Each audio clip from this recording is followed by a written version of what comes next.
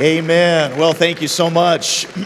Take your Bible this morning, Romans chapter 2 for just a moment, Romans 2. What a privilege to be here this morning. Thank you so much just for the opportunity to be able to be here. It just doesn't seem like that long ago that I was sitting in the place that you are as a college student looking forward to what God was going to do in the future.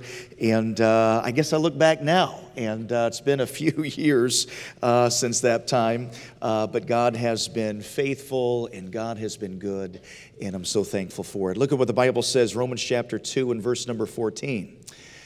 For when the Gentiles, which have not the law, do by nature the things contained in the law, these having not the law are a law unto themselves, which show the work of the law written in their hearts, their conscience also bearing witness, and their thoughts the mean, while accusing or else excusing one another. Father, I pray that you'd use the next few moments that we have together. Thank you for these college students, and Lord, I'm excited to see what you'll do in so many lives. And Father, I pray this morning for the next few moments you would just equip us with an understanding of one of the most challenging discussions of our generation. I pray that you would help us to understand why a good and loving God might allow us to at times go through pain and difficulty and trial and suffering. So Father, I pray for your wisdom this morning. Thank you for this opportunity. In Jesus' name we pray. Amen. Thank you for standing this morning. You may be seated. Good to be back on the campus here at West Coast. We have always enjoyed so much the testimony here. I got to come back to Joshua Camp this past summer and preach at Joshua Camps, and many of you in here have worked that, and I got a chance to get to know some of you. And we've had some of you out at our church. Josh Johns over here was an intern this summer. David Go, I'm not sure where David's at. I'm assuming he's in here somewhere this side. People are way in the back. David, I'm here today. You're way in the back. What are you doing, man? In our church, he sat up close when he was there for the summer, Dr. R. I want you to know that. He was really plugged in. I'm not sure why he's so backslidden today, but they did such a good job for our church this summer, and we were thankful for their ministry and the way they applied themselves to the work, and we had a good summer, didn't we? Really enjoyed. We work hard at Castleview Baptist Church, but we play hard too, and so we had some good times together. And by the way, we're looking for a good intern. We always have a couple of them. We have one coming already, and if you're here this morning and say, listen, I want to be a part of a local church this summer, we're actually moving in, just mentioned a moment ago, we're moving into our first building this Easter, and God has just really proven himself faithful in some amazing ways. We had Dr. Gibbs at a legacy banquet just a few months ago, and our church, by faith, raised just short of $2 million, and that is way bigger than our church is. I can assure you our church has raised over $6 million since 2018, and God has just really used their faith, and we're excited about what's going on. If you're an intern with us this summer, you'll be in that building for the very first time, and I'll be here at the end of the service this morning. If I can talk with you, I'd sure love to be able to do that here today. Well, I remember reading this a number of years ago in the early days of a man named Billy Graham. Many of you know that name. He was a very well-known, prominent evangelist for a number of years. He would actually go and pack out stadiums, and he'd go into these crusades. And in his early years, he saw some tremendous blessing in his ministry. He had a contemporary at that time, another evangelist. It was a friend of his by the name of Charles Templeton. Charles Templeton was interesting. Charles had actually planted a church himself. The church had great success in the early days. Matter of fact, it wasn't long, and Charles Templeton's church was running about 1,200 people. Many people that knew Charles and knew Billy Graham actually predicted that the ministry of Charles Templeton was so dynamic and so powerful that some of those that observed both of those men actually predicted that Charles Templeton's ministry could outpace and even have greater impact than the ministry of Billy Graham himself. That was until Charles Templeton began to have some doubts. But one day he approached Billy Graham, and he said these words to Billy Graham. He said, "Billy, You're 50 years out of date. People no longer accept the Bible as being inspired the way that you do. Billy, your faith is too simple. His doubts came out in a book that he, not soon after that conversation with Billy Graham, that came out and he wrote. It was a book that he titled Farewell to God: My Reasons for Leaving the Christian Faith. In his book, he lists a number of tragedies. He lists Alzheimer's and its ravaging effects on the body as evidence that there could possibly be no loving God. But for Charles Templeton, his doubts turned to disbelief as a result of a photograph. He said in his book that it was a photograph in Time magazine. It was a woman on the cover of the magazine that was in a drought-stricken area of Africa, and she was carrying her dead baby in her arms. He said that when he saw that picture and the look on her face and the despair that she was displaying, and he saw that she was hurting because her baby just simply needed water, simply needed the rain, he said in that moment, he said these words, "I knew at that moment that there must not be a loving God." He said, how could I believe in a God that would allow that to happen to this woman and this little baby? How could I believe the way that I had, that there was an all-knowing, all-loving, all-powerful God, that He was the one that turned on the rain and turned it off. He was the one that could provide at His own whim. He could do everything necessary for this little baby to have life. He said, that's what I believed about this God, but no longer, because God did not come through for this woman. And here we find the question that so many in my generation and yours are asking. If there is a loving God, if He does in fact exist, if He knows what we're going through, and if He cares about what we're facing, then how could a loving, caring God allow this to take place in so many lives? How could He let this suffering continue? We've all seen it. It's not just Charles Templeton that saw suffering. It wasn't just this woman in Africa. We've all seen suffering on the news. We've heard of the 9/11s. I remember where I was when I received the news of those towers coming down.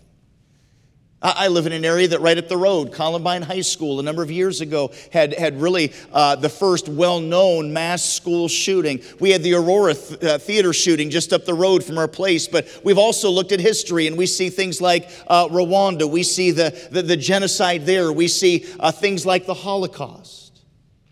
And it's not just in history, and it's not just the news we see all of this take place. You've experienced it in your life.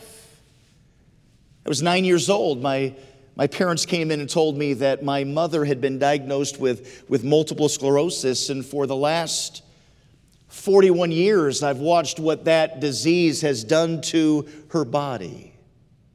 My wife and I have a younger son. He's 23 years old now. Our second son, he was born with an injury to his spine and to his left arm and his hand. And so when he was born, he did not have use of that left arm and hand. Still does not to this day. Just has just a little bit of a use to it. We've all experienced it. We've all seen it. We've all gone through something. And it's just so easy to ask that question, God, if you really cared about us, if you really knew what was going on, then why didn't you step in? Why didn't you do something in that moment? George Barna, the well-known researcher, conducted a poll. He asked this question. He said, if you could ask God only one question and you knew He would give you an answer, what question would you ask? He left it open-ended, and yet 17% of all of the people that he polled replied in this way. They would ask God, why is there pain and suffering in the world? And I think as believers, we need to be able to answer this question. Because so many people, like Charles Templeton, have chosen to reject an all-knowing, all-loving, all-powerful God based on the problem of suffering. And this morning, for just a couple of moments, just please allow me to help maybe equip us as we deal with this very, very common question. Would you allow me just for a few moments to articulate a few objections, accusations that people that are struggling with this question might have? And here's the first accusation that comes up. When people see suffering and pain, when they see challenge and difficulty, when they see pictures like the one Charles Templeton did, when they hear of school shootings, here's the first question that comes up. There is no God. In their mind, there cannot be. They look at this and say, this is evidence that God cannot exist. But can I give you this? And I'm just going to spend a little quick time on this one this morning because you've got great apologetics teachers here at this college that would do a much better job in this area than I would. But can I just tell you for a moment that we have a moral law that affirms we have a God. There is something within us. We read it a moment ago in Romans chapter 2. There's something that has been written on every single heart. And the atheist looks at it and says, listen, there's evil in the world, therefore there must not be a God. Do you realize that the very fact that we know there is evil affirms we have a God? If I walked in here this morning and I had a purse, and I'm rifling through this purse and I'm pulling money out of it. And I'm going through the belongings and I'm taking out anything valuable out of this purse. And I'm rifling through this purse and you walk up and you say, Pastor Tate, interesting, I didn't think you'd have a purse. Where did you get the purse? And I said, well, I was walking in this morning. Actually, I was just outside the auditorium and there was an older lady that was walking by. She had a cane and she was hobbling a little bit and she was trying to make her way into one of the buildings and I walked by her and I saw her and I walked right up to her and I kicked that cane out from under her. I shoved her down and I pushed her face into the mud.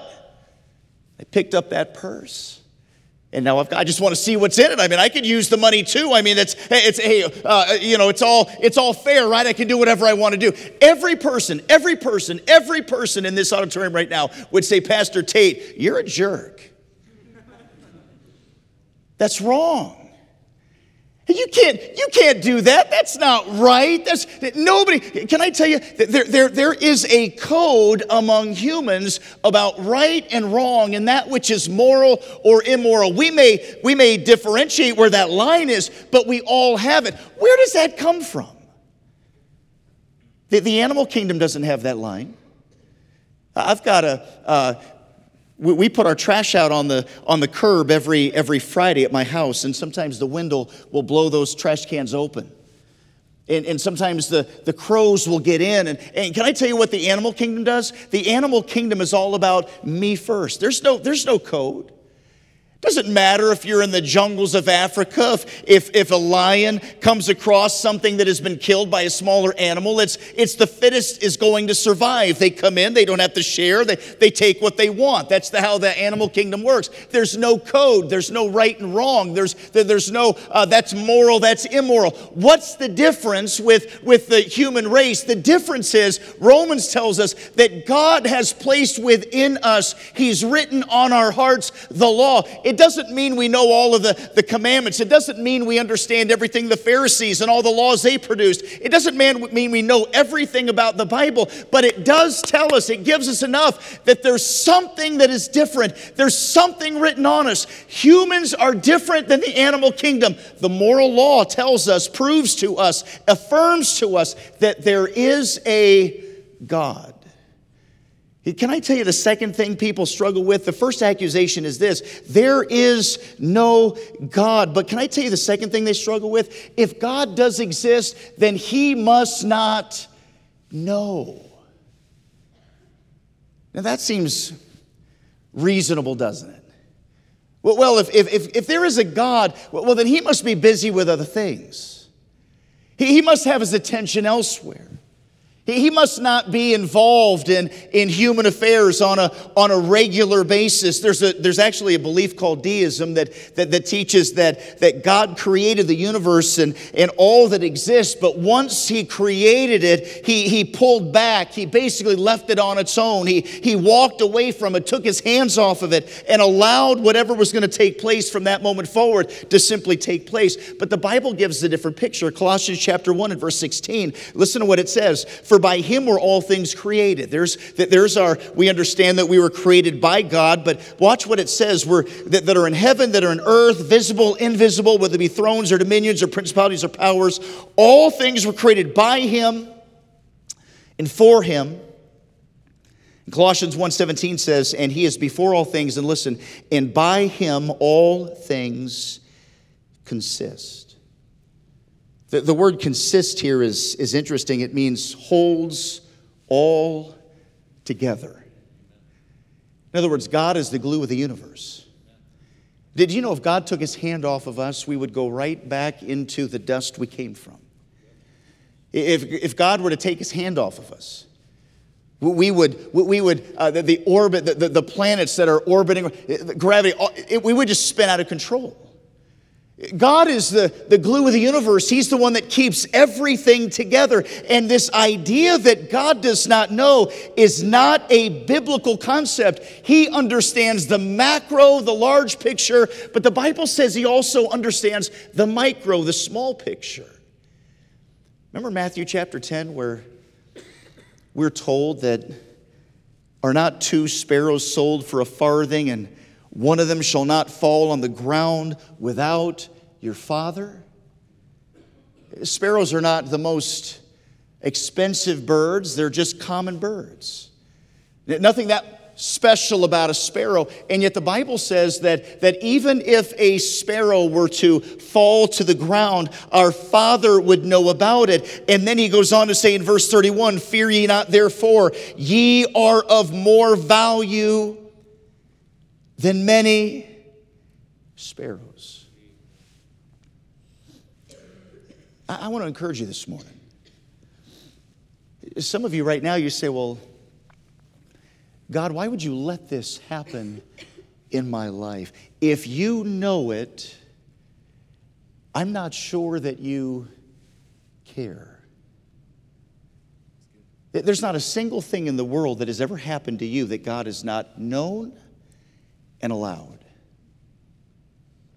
He knows it, and He's allowed it to take place. Psalm 91 is so good on that very topic. The Bible says that we have an angel that watches over us.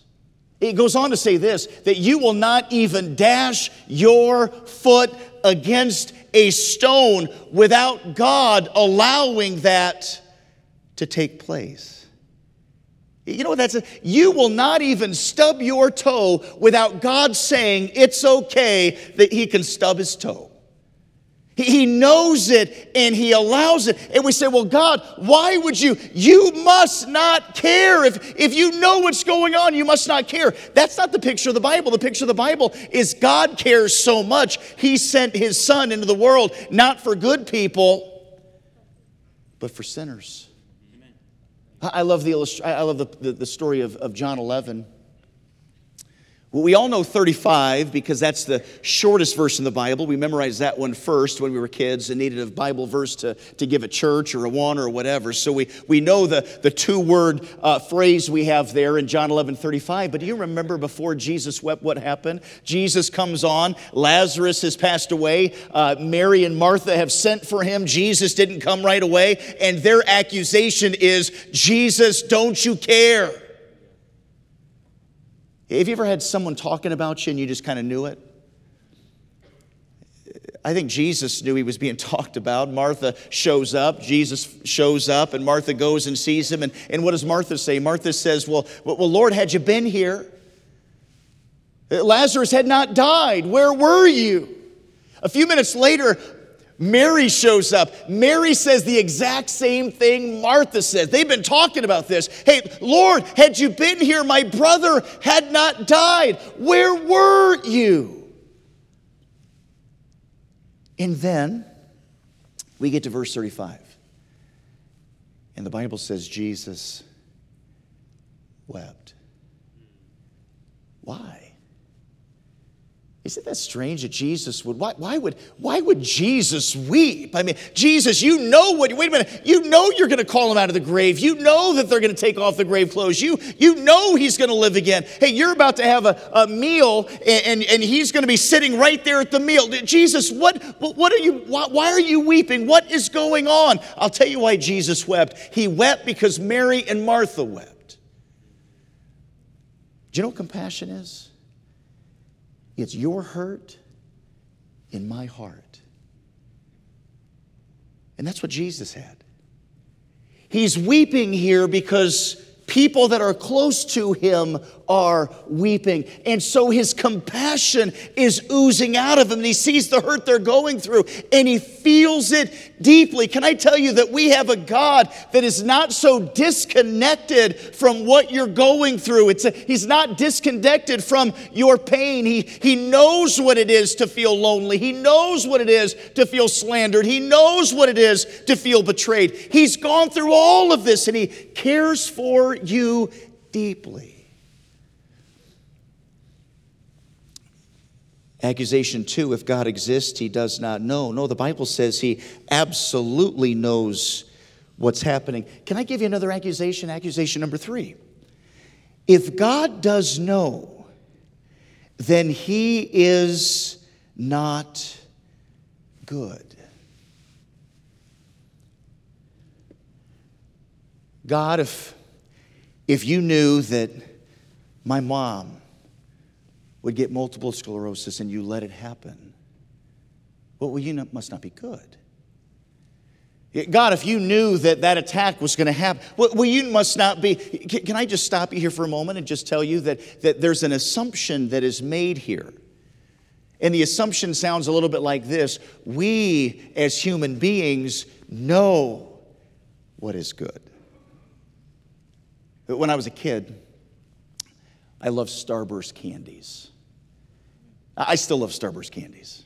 I'm kind of on a Mike and Ike Sours thing right now, though. Anyone else ever had Mike and Ike? If you've never had Mike and Ike, if you like tart candy, go to the Mike and Ike Sours. I can eat those just about I try not to, but I could if I let myself. I could eat those about every night. When I was a kid, if you would have told me that I had the chance to be able to lock myself in a room and I never had to eat meat and potatoes and vegetables ever again, if you locked me inside of a room and all you put in that room was Starburst, I would have chosen it. I'm thankful that my mom knew a little better than I did.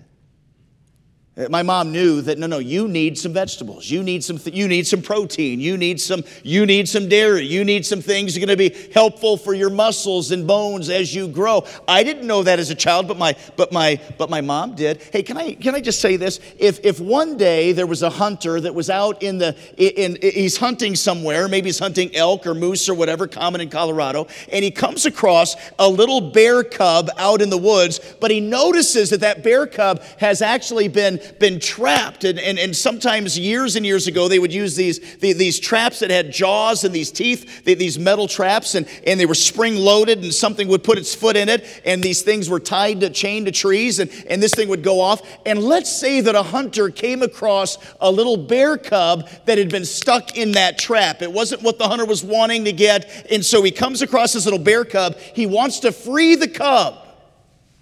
In order to do that, he's got to come over and he's got to push that bear cub's paw just a little bit deeper into that trap so he can release the spring and allow that cub to go free. Can I ask you something? As that hunter is pushing down that bear cub's paw, do you think that bear cub believes that hunter is doing good? I think the hunter is not evil in that situation. The hunter is trying to help, but the bear cub doesn't understand it. I remember hearing stories of battles and wars, maybe like the Civil War. And our soldiers would fight in these battles, and oftentimes the conditions were so poor that they would get something called gangrene. That they would show up in front of the surgeons, and the surgeons would would assess the situation, and sometimes they would say, well, that gangrene, that infection, it's going to begin to go up your leg. It's going to actually take your life. And it looked like it wasn't that big a deal. It was just in a toe, or maybe it was just kind of in a foot. But that surgeon understood that if we don't take care of that problem right now, if we don't maybe take the leg off below the knee, even though it's only right now on the foot, then you could actually lose your life. Is that surgeon evil? No. The soldier does not want that, but the surgeon understands that the soldier needs that. You go to the dentist. The dentist assesses the situation, tells you need a root canal. He begins to tell you that you're going to have all kinds of problems and it's going to be worse if you don't take care of the issue at hand. Is the dentist evil? Yes, dentists are always evil. No. The dentist knows that if you don't get it, it's going to get worse and it's going to get worse and it's going to... Can I ask you something? If my mom knew more than me as a child, if the hunter knows more than a bear cub, if a surgeon knows more than a soldier, if a dentist knows more than his patient, can we just stop for a moment and allow that God knows more than us? The scripture says he's the Alpha, the Omega, the beginning, the end. He knows what will happen tomorrow. He knows what will happen next year. He knows that this taking place here, it doesn't look good, but because of that, then this thing over here, the ultimate good can actually take place. Can I give you 2 examples of that? I think that if we were there at the stoning of Stephen, every one of us would say this was not good. Stephen did nothing wrong. He's preaching the gospel. He's a faithful follower of Jesus. He's preaching, and now they're taking up stones, and they go and they stone Stephen. They take his life. If you're a disciple there that day, I think you step back and go, God, what are you doing? God, he's preaching about, he's lifting up your, God, please don't let this happen. This is not good. And the Bible says there was a man there that day that by the name of Saul, they laid their coats at his feet. And it's not long later that Saul goes and he's on the Damascus road, and Jesus begins to speak with Saul. And Jesus says, it's hard for you to kick against the pricks. In other words, Saul, your conscience is bothering you. And I just in my mind, I think, it just feels like Saul has watched the way Stephen goes through this stoning and even death. And he thinks to himself, there's something different about this Stephen. What is different about this man? And I think it's going over and over and over in his mind. And I think God uses that for Saul to come to Jesus. Was Stephen's death what we would consider good? No, we would consider it a tragedy. But what about when God could use something like that? And now you have the Apostle Paul, who's converted and a preacher and writes much of the New Testament and evangelizes and mentors and helps. And millions of people have heard about Jesus through his writings and through his testimony.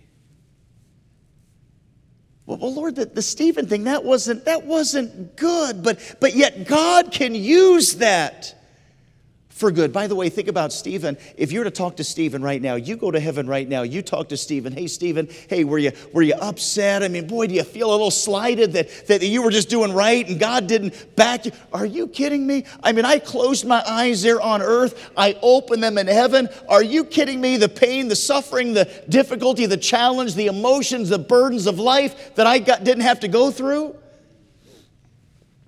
Let me give you one more.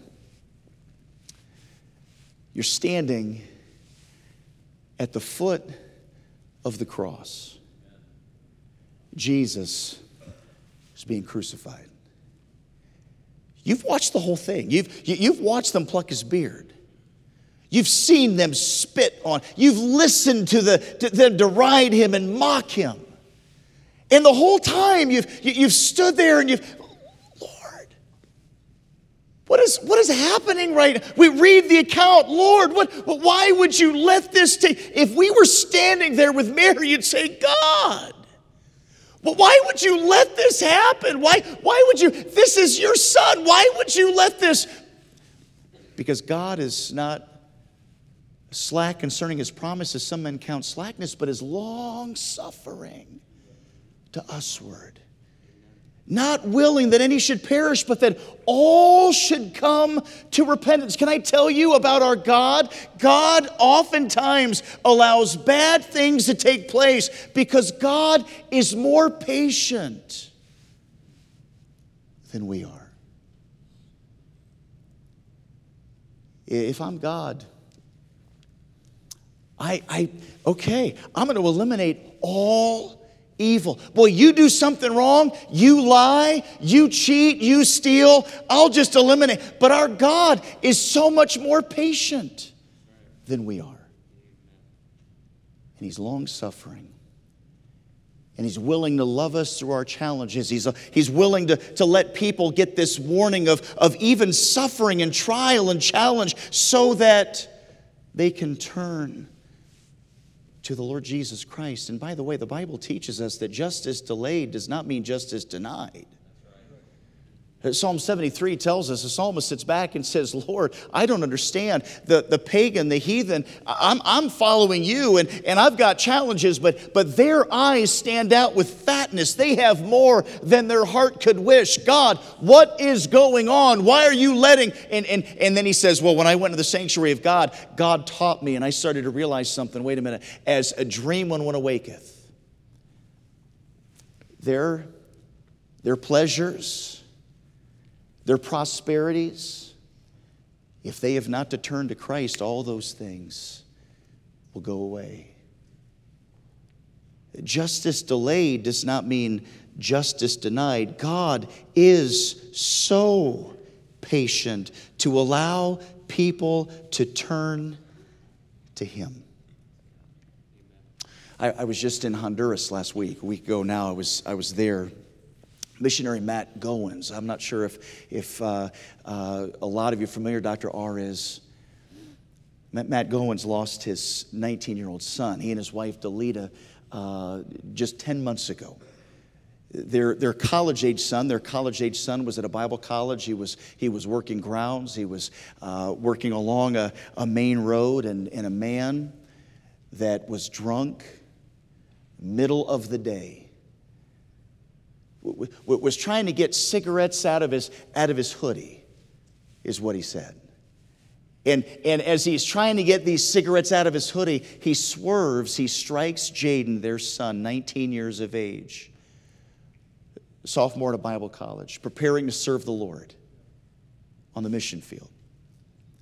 Strikes him and takes his life. I spent the week last week with Matt Goins, and a lot of tears were shed over his son who passed away 10 months ago. This is what Matt said. He said, I live right now on the verge of tears. And I watched it. You know, you'd talk about Jaden, I'd bring him up, and he wanted to talk about Jaden. He wanted to, and there were some lessons he learned of all that, but he said at any moment I can break down. My wife, at any moment, any memory can come back, and we talk about it, the tears would begin to flow down his face. And I was speaking at a conference for national pastors and missionaries there, and at a breakout session, Matt taught the men, and Delita, his wife, taught the ladies, and it was what they've learned through grief. It's powerful. I sat down, I had my notebook out, and I just listened to him as he just shared, poured out his heart about what God had been teaching him. And the thing that stood out the most, he said some things about the fragility of life. He told us that you need to hug your kids, and you need to love your kids, and you need to spend time with your kids, and don't waste opportunities with your children. And boy, I got that, and I heard that, and I took note of that right away. But I'll never forget what he said at the very beginning. He said this. He said, I've learned through my grief that my God is sovereign and good. I've learned through my grief that my God is sovereign and good.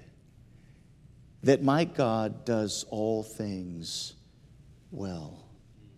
That no matter what I face, I can trust Him. I think we need to have some answers. I think when we talk to people in our generation as they're challenged and they're going through difficulty and pain, we need to have an answer. But there might be some in here right now too that you're facing this crisis moment. That at this very moment you say, God, I don't know why you let that parental situation go the way that you did. If you cared, you wouldn't have allowed. God, I'm not sure why you let this enter into my life the way that you did, but I just don't understand. And some of us maybe this morning need to come to a place in our lives that we can simply say, God, I don't understand all things, but in all things I will trust. You're the Creator. You're the one who knows all. I know that you care for me. And I know that you'll make all things right.